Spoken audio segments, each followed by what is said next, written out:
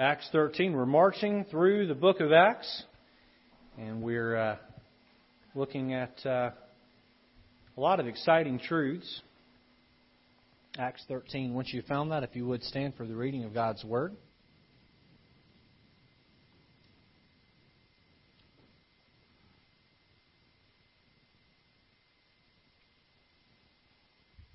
And we'll be looking at verses 48 and 49 there. To begin with, the Bible says, and when the Gentiles, how many here tonight are a Gentile? Raise your hand. If you're not a Jew, you're a Gentile. All right. So this is talking about our forefathers. When the Gentiles heard this, they were glad and glorified the word of the Lord. And as many as were ordained to eternal life believed, and the word of the Lord was published throughout all the region. We're going to continue our study tonight of the commission of the church and the Christian. Lord, I ask tonight you'd help us as we look at a passage that we ought to be very grateful for, Lord, a truth that we ought to be very grateful for, that the Messiah was not just the Jews, even though He was a Jew, but Lord, He was meant for everybody. And here we are today in the United States of America, sitting in a building, worshiping our Savior, our Jewish Savior, as Gentiles. And God, because to you there isn't a difference when it comes to the soul. Lord, how grateful we are for that. Lord, tonight, above all else, may we celebrate the fact that you love us. May we celebrate the fact that you saved us. In Jesus' name, amen. You can be seated. You can be seated. We began the study several weeks ago and looked at Acts chapter 1 and verse 8. But ye shall receive power. After that, the Holy Ghost has come upon you. Ye shall be witnesses unto me both in Jerusalem and in Judea and Samaria and unto the uttermost parts of the earth. We said that the book is divided geographically by that very verse. We said that Jerusalem, the evangelism, the preaching of the gospel in Jerusalem is covered in chapters 2 through 7. Judea and Samaria, chapters 8 through 12, and then 13 through 28 shows that of the uttermost. The 2 weeks of the study that we've gotten through so far, we've talked about how that Jerusalem was evangelized, and then we looked at how Judea and Samaria was evangelized. Now, if you remember back to a couple of weeks ago, we talked about how that persecution brought down the racial divide. I believe that was last Wednesday, right? There was this racism from the Jerusalem church toward everybody else that ran deep. It ran deep with family roots. It ran deep because of culture and societal teachings. And the Jews did not want to have anything to do with the Samaritans. And so God sent persecution to that Jerusalem church, and they scattered. Well, where did they scatter? They scattered out of Jerusalem, and they scattered into the rest of Judea, and they scattered into Samaria.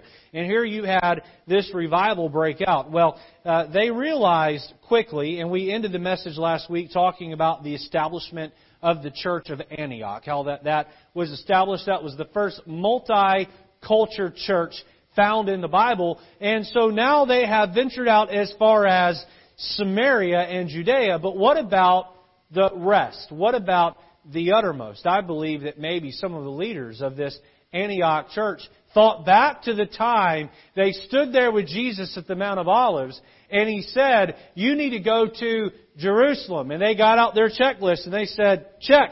And they said, yeah, you got to go to Judea and Samaria. And they said, okay, well, through some persecution we got there, but check. And they thought, we're not quite done with the checklist here. We still need to go to the uttermost. We need to go to the uttermost. And there was some great hesitation there. You see, it was a big step to go to a half-Jew Gentile, but to go to a full Gentile and to give the gospel to a full Gentile, oh, that was a whole other step. And I believe there were some men in the church who said, listen, if we don't learn from history, we're going to be punished because we didn't learn from history. We better go send people to the uttermost before persecution comes and drives us to the uttermost. And so that's what it did. So that's a quick synopsis recap of the first 6 points there. Let's jump right in and we'll see how far we can get. We're going to knock it off right at 7:30. It's about 15 minutes from now. Number 7, notice the placement of holy hands. The placement of holy hands. Now, this idea of placing your hands on somebody, praying over somebody, while that might sound mystical and strange,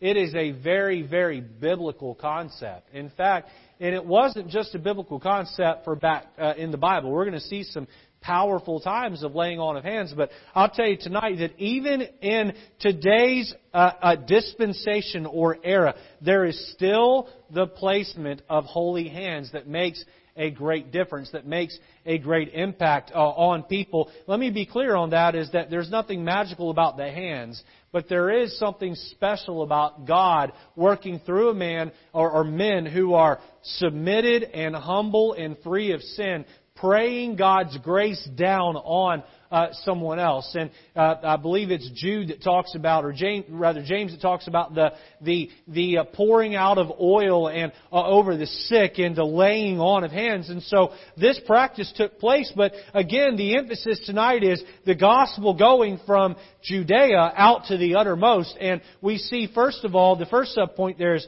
on the Gentiles. Letter A, on the Gentiles. Turn back over to chapter number 8. Chapter number 8. Look at verse number 14. And we're going to look first at those in the Samaria area. Their hands were laid on them. And look what happened there in chapter 8 in verse number 14. The Bible says, "Now when the apostles which were at Jerusalem heard that Samaria had received the word of God," just a reminder, the Samaritans were half Assyrian or half Gentile and half Jew. Okay? "They sent unto them Peter and John, who, when they were come down, prayed for them, that they might receive the Holy Ghost. For as yet he was fallen upon none of them, only they were baptized in the name of the Lord Jesus. Then laid they their hands on them, and they received the Holy Ghost." So we know about the Holy Ghost coming down on those in the upper room, right? We talked about that in the very first week of the study. There was the pillar of fire. There was the tongues of fire. Acts 1 talks about, or Acts 2 talks about. There was the rushing mighty wind. We talked about how that was God endorsing the new temple, the New Testament temple of the body of the believer. But as you see the gospel go from the apostles into Jerusalem and then on out into Judea, there needs to be this breaking of a barrier of the Holy Spirit entering these believers. And so these folks had been baptized in Jesus' name, but they had not yet received the Holy Ghost. And so Peter and John come and they lay their hands on them and they pray, and the Holy Spirit enters them. And so immediately I'm going to be asked, or the question might come to mind, well, is that how it works today? And the answer is no. This was an inaugural thing per people group. And once that happened to that people group at that inaugural time, everybody behind that believed on Jesus and they were saved. Or rather, they received the Holy Ghost upon their salvation. Flip over with me to chapter 10 and we find the story of Cornelius. Now, we referenced this last week, Cornelius.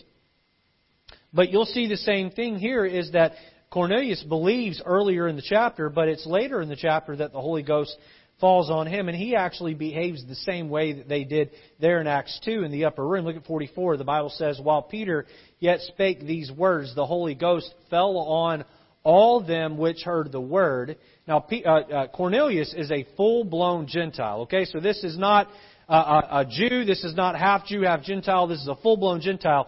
45, "And they of the circumcision," or the Jews, "which believed were astonished, as many as came with Peter, because that on the Gentiles also was poured out the gift of the Holy Ghost, for they heard them speak with tongues and magnify God. Then answered Peter, Can any man forbid water, that these should not be baptized, which have received the Holy Ghost as well as we? And he commanded them to be baptized in the name of the Lord. Then prayed they him to tarry certain days." So we see the placement of holy hands. Holy hands are being laid, and the Holy Spirit is beginning that inaugural entering of that people group. Now, how many of you here today are born again?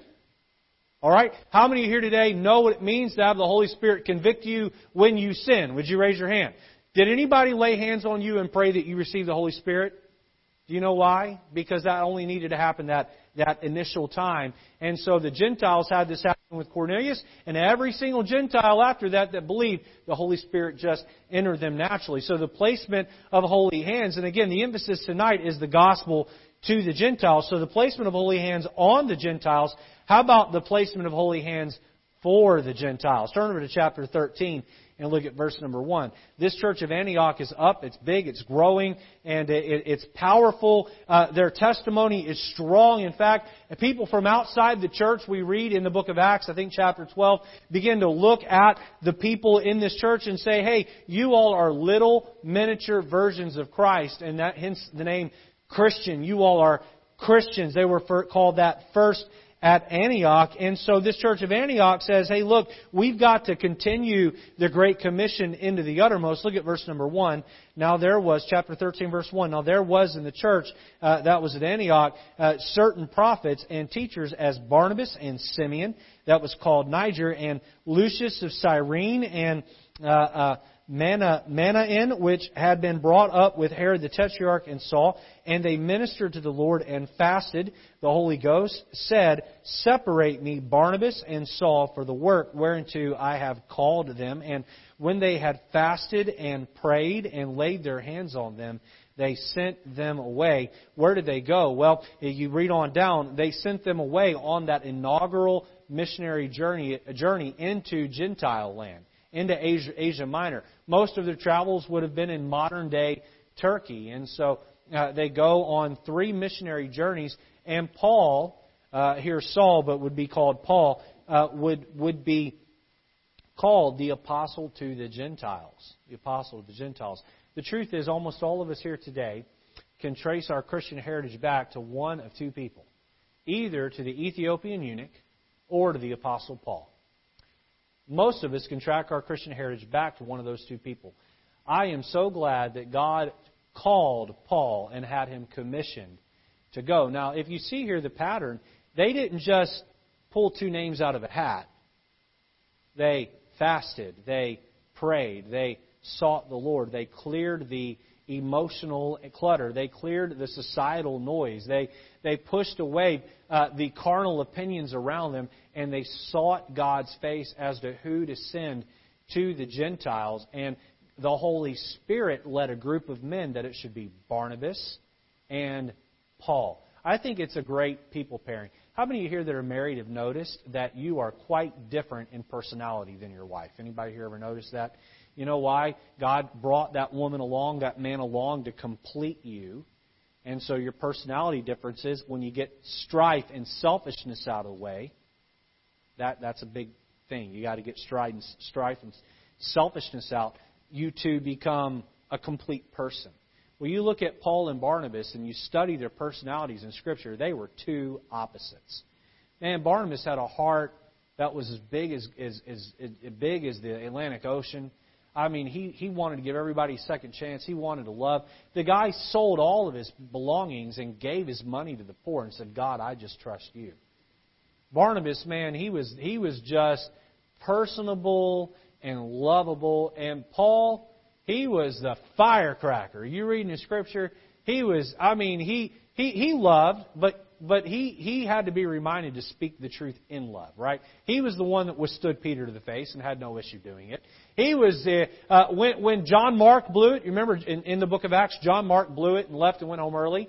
And they were going to go out a second time. And man, Barnabas wanted to open up his heart. Let's give him another chance. Paul's like, nope, he blew it. He slowed us down once. He's not doing it again. Hiya! That was his attitude. So you have the firecracker, firm Paul, and you've got the soft-hearted, lovable Barnabas. And God had them paired for at least that first journey so that they could go and be that complete team of loving the Gentiles and getting that started.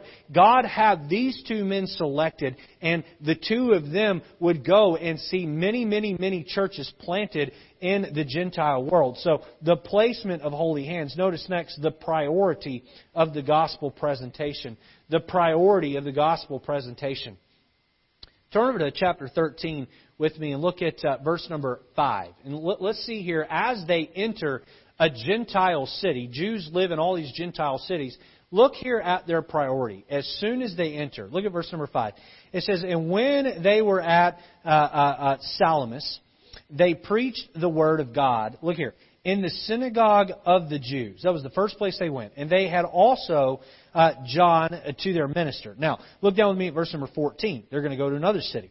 But when they departed from Perga, they came to Antioch in Pisidia, this is another Antioch, and went into the synagogue on the Sabbath day and sat down. Now, the synagogue was for the Jews. This was a Judaism religion. They went first, before they talked to a single Gentile, they went first to the Jews. You can put that first subpoint up there for me. The Jews first. All right, look down at verse number 42. Chapter 13, verse number 42. The Bible says, and when the Jews were gone out of the synagogue, the Gentiles besought them these words might be preached to them the next Sabbath. So the Gentiles want the gospel, but Paul and Barnabas and their team take it to the Jews first. So they're going into synagogues and they're preaching about the Jewish Messiah to the Jews first. They didn't set up shop outside the synagogue. And listen, I believe that Paul knew, especially after a couple of times of this, that he was going to get rejected. These were the same people of the same religion that had just crucified Jesus a few years prior. He knew that that message was most likely going to be rejected, but he had an obligation to take the message of the Jewish Messiah to the Jews first. Notice that next subpoint there, the Gentiles second. The Gentiles second. So after they've gone to the Jews, and the Jews have rejected the truth, then they go to the Gentiles. Look at verse 44 of chapter 13. The Bible says, in the next Sabbath day came almost the whole city together to hear the word of God. These are the Gentiles. All right. Here we are. Let's see. Verse 42 tells us where they were. What city are they in here? I lost my spot. I'm sorry. Verse 45. But when the Jews saw the multitudes, they were filled with envy. Sound familiar? And spake against those things that were spoken by Paul, contradicting and blaspheming. Then Paul and Barnabas waxed bold. Probably Paul waxed bold. Barnabas was in the background. And said, it was necessary that the word of God should first have been spoken to you, but seeing ye put it from you, and judge yourselves unworthy of everlasting life, lo, we turn to the Gentiles. For so hath the Lord commanded us, saying, I have sent thee to be a light of the Gentiles, that thou shouldest be for salvation unto the ends of the earth. So now he's quoting the Old Testament, verse 48. And when the Gentiles heard this, they were glad and glorified the word of the Lord, and as many as were ordained to eternal life believe. So, very first thing, they go to the Jews. The Jews reject. They go to the Gentiles. The Gentiles are hungry for the gospel. You're talking about a field that's white into harvest. The Gentiles flock in. The crowds are huge. They're preaching the gospel. People are getting saved. And then the Jews begin to become envious. And they begin to sow discord among, and Paul withstands them. And this would be a pattern every single place that Paul and his partner, gospel preaching partner, would go. Turn over with me to Romans chapter 2 and verse number 10. We'll be in Romans here soon, but Romans chapter 2 and verse number 10. We'll finish with this verse here. Again, Paul wrote the book of Romans, but through the inspiration of God. But glory, honor, and peace to every man that worketh good, to the Jew first, and also to the Gentile. You find that phrase, to the Jew first, and also to the Gentile or Greek, 3 times just in the book of Romans. The idea here is that the gospel is to go to the Jew first. And you'd say, well, why was that? Well, God chose the Jews to be His people, and they're still His chosen people. In the end, Jesus is going to set up His throne in Jerusalem as a Jewish king, and He's going to rule the entire world from there. At that moment, Jews and Gentiles will intermingle and mix, but it will still be a Jewish-centric kingdom. And that was God's heart, was to see the message taken there. But I just have to say that I am thankful to my God that He saves the Gentiles. Amen. Aren't you glad for that tonight? Say, Pastor, what can we take away from the Bible study tonight? That regardless of your color, creed, regardless of your socio-economic class, regardless of any of that, Jesus loves you just the same, and He wants to save your soul. And if Jesus can treat people that way, then we should be willing to do the same thing. Amen? Amen. Next week we'll finish up the book of Acts. And chapter 21 through 28 is just about Paul's journey from Jerusalem to Rome and on to the time of his death. But we'll finish it up next week. Excited for that. One quick note before we head upstairs. One of the newest families to join our church, Lenny and Jennifer, they are working to start their own pizza restaurant, pizza company, and they have a brick oven grill upstairs. They're going to be making pizzas for sale. 12-inch pizza, I believe they're selling for $10. So if you could be a blessing to them and a blessing to yourself, buy that up. They're going to have 3 or 4 different types of pizzas, and to buy that up and enjoy that while you're watching the race. So that will be being sold. They're set up outside. You'll buy those actually in the hallway, back in the back hallway by the kitchen. So be involved in that if you can and be a blessing to them. Let's stand and we'll be dismissed for a word of prayer tonight. And encourage all of you that can to stick around and head upstairs. Just a quick word about the race. Let's be Christians.